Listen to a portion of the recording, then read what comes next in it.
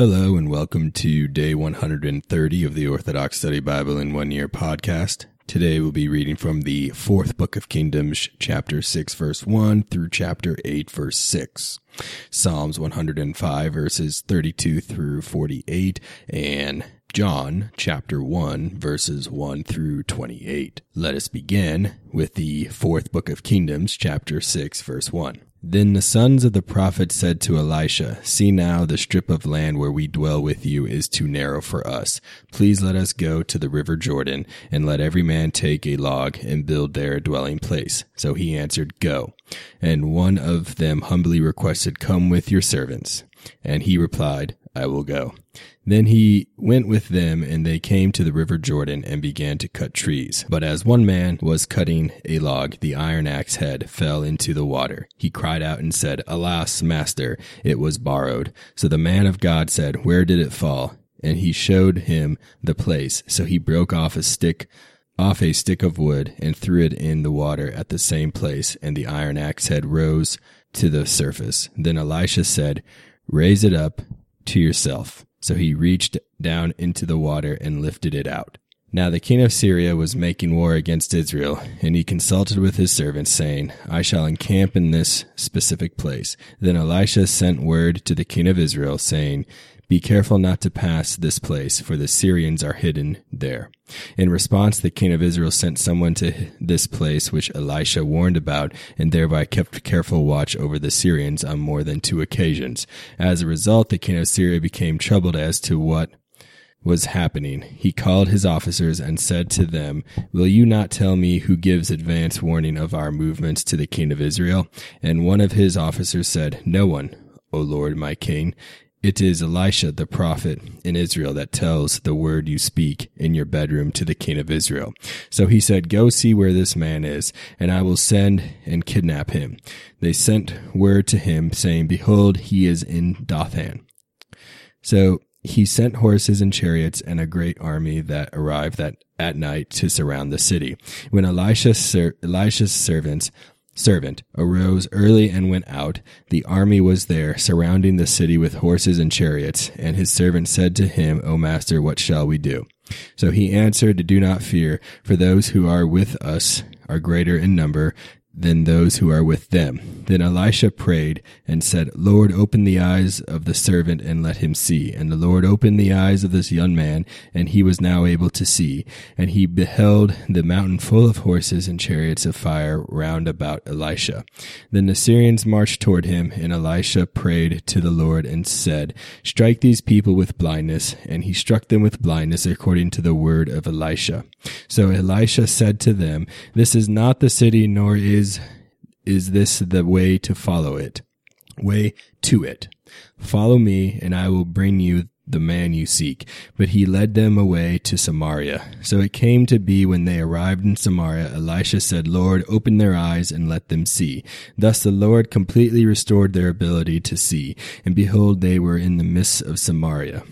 Now when the king of Israel saw them, he said to Elisha, "O father, shall I not strike to kill them?"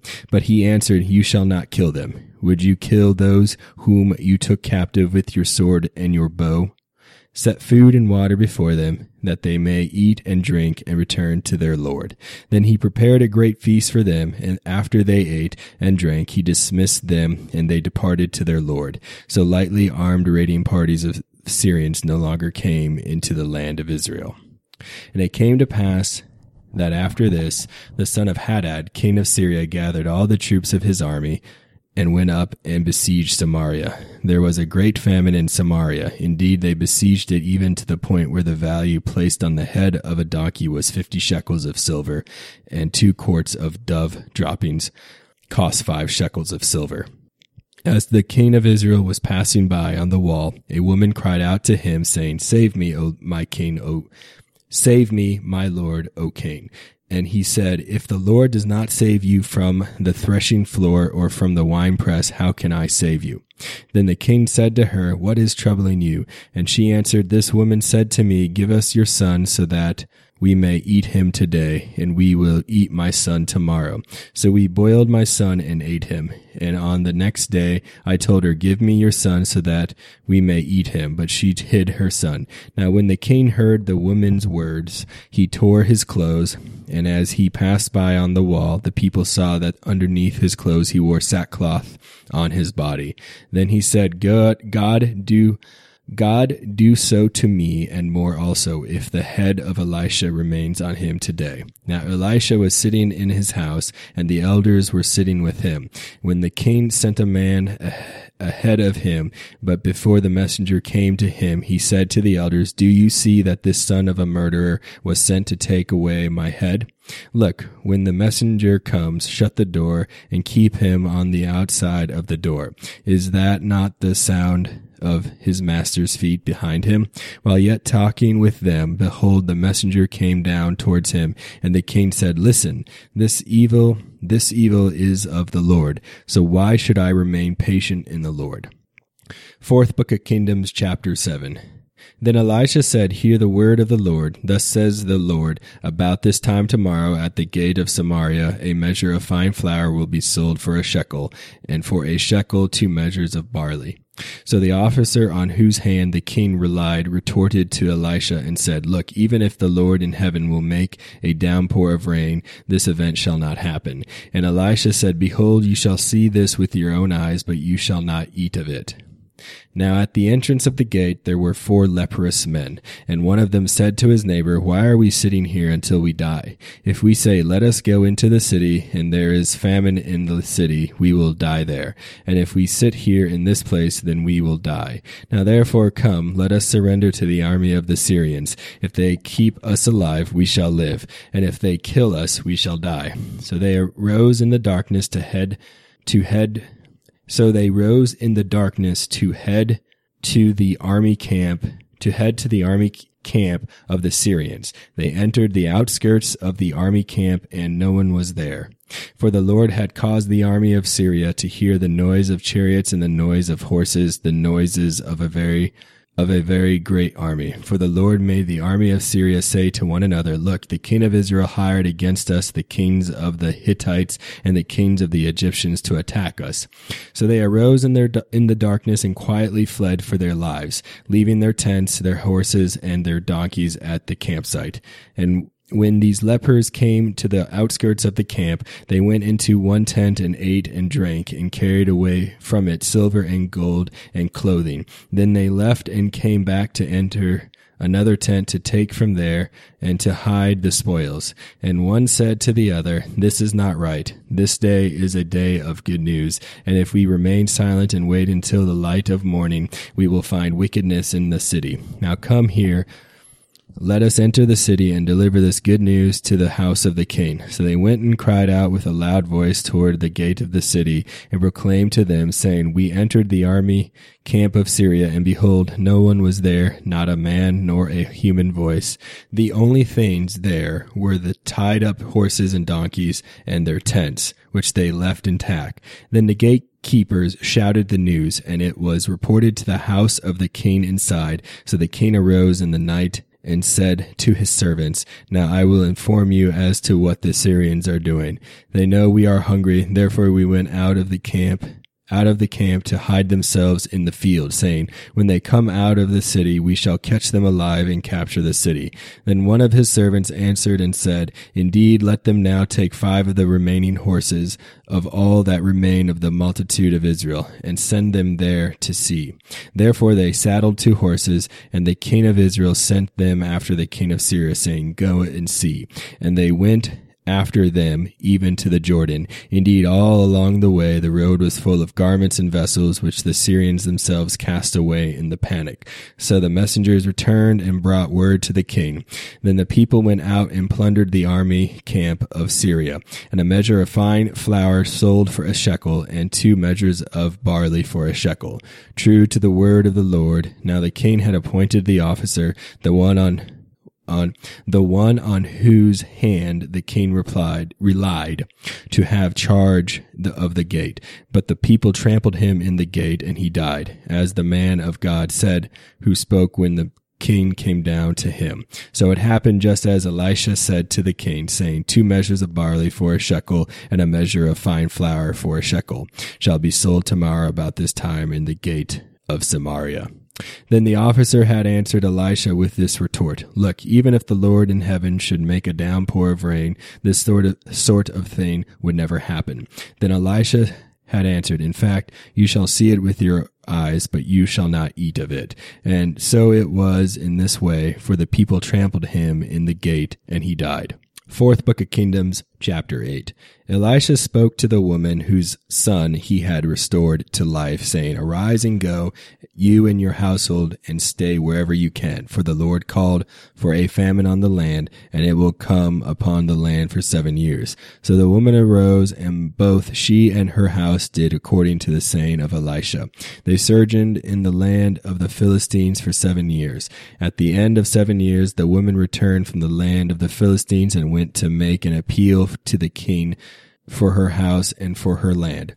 Now the king spoke to Gehazi, the servant of Elisha, saying, Tell me all the significant deeds Elisha has accomplished. And it came to pass, as he was telling the king how Elisha restored her dead son to life, behold, the woman whose son Elisha had restored to life came crying to the king for her house and for her land. And Gehazi said, My lord, O king, this is the woman, and this is her son whom Elisha restored to life. So the king asked the woman, and she related this fully to him. Then the king told a certain eunuch, saying, Restore all that was hers, and all the proceeds of the field from the day she left the land until now. Psalms 105, verse 32. They also provoked him to anger at the water of rebellion, and Moses was afflicted because of them.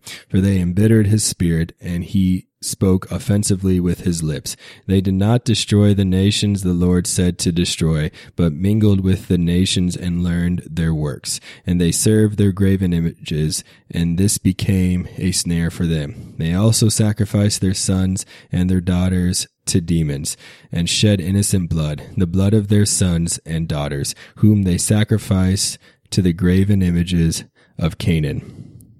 So the land was polluted with their blood. It was also defiled by their works.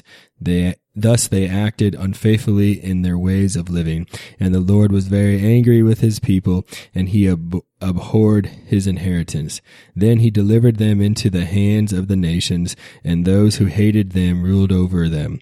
Their enemies also afflicted them, and they were humbled under their hands. He delivered them many times, but they rebelled against him with their counsel, and were humbled by their transgressions. And he saw them in their afflictions. He listened to their supplications, and he remembered his covenant, and felt regret according to the multitude of his mercy. So he aroused compassion for them among all who made them captives. Save us, O Lord, our God, and gather us from the nations, so we may give thanks to your holy name and boast in your praise. Bless the Lord God of Israel from everlasting to everlasting, and all the people shall say, Amen, Amen. John chapter 1, verse 1. In the beginning was the Word, and the Word was with God, and the Word was God. He was in the beginning with God. All things were made through him, and without him nothing was made that was made. In him was life, and the life was the light of men. And the light shines in the darkness, and the darkness did not comprehend it.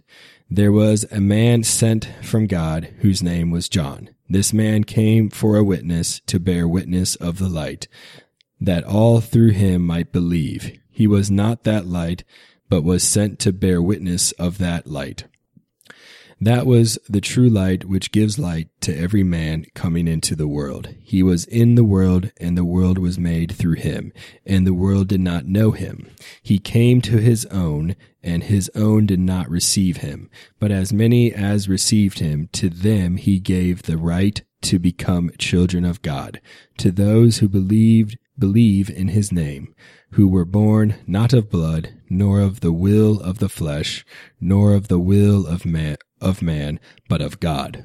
And the Word became flesh and dwelt among us, and we beheld his glory, the glory as of the only begotten of the Father, full of grace and truth. John bore witness of him and cried out, saying, This was he of whom I said, He who comes after me is preferred before me, for he was before me.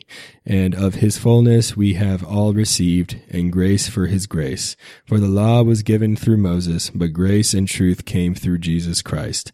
Not one has seen God at any time. The only begotten Son, who is in the bosom of the Father, he has declared him. Now this is the testimony of John, when the Jews sent priests and Levites from Jerusalem to ask him, Who are you?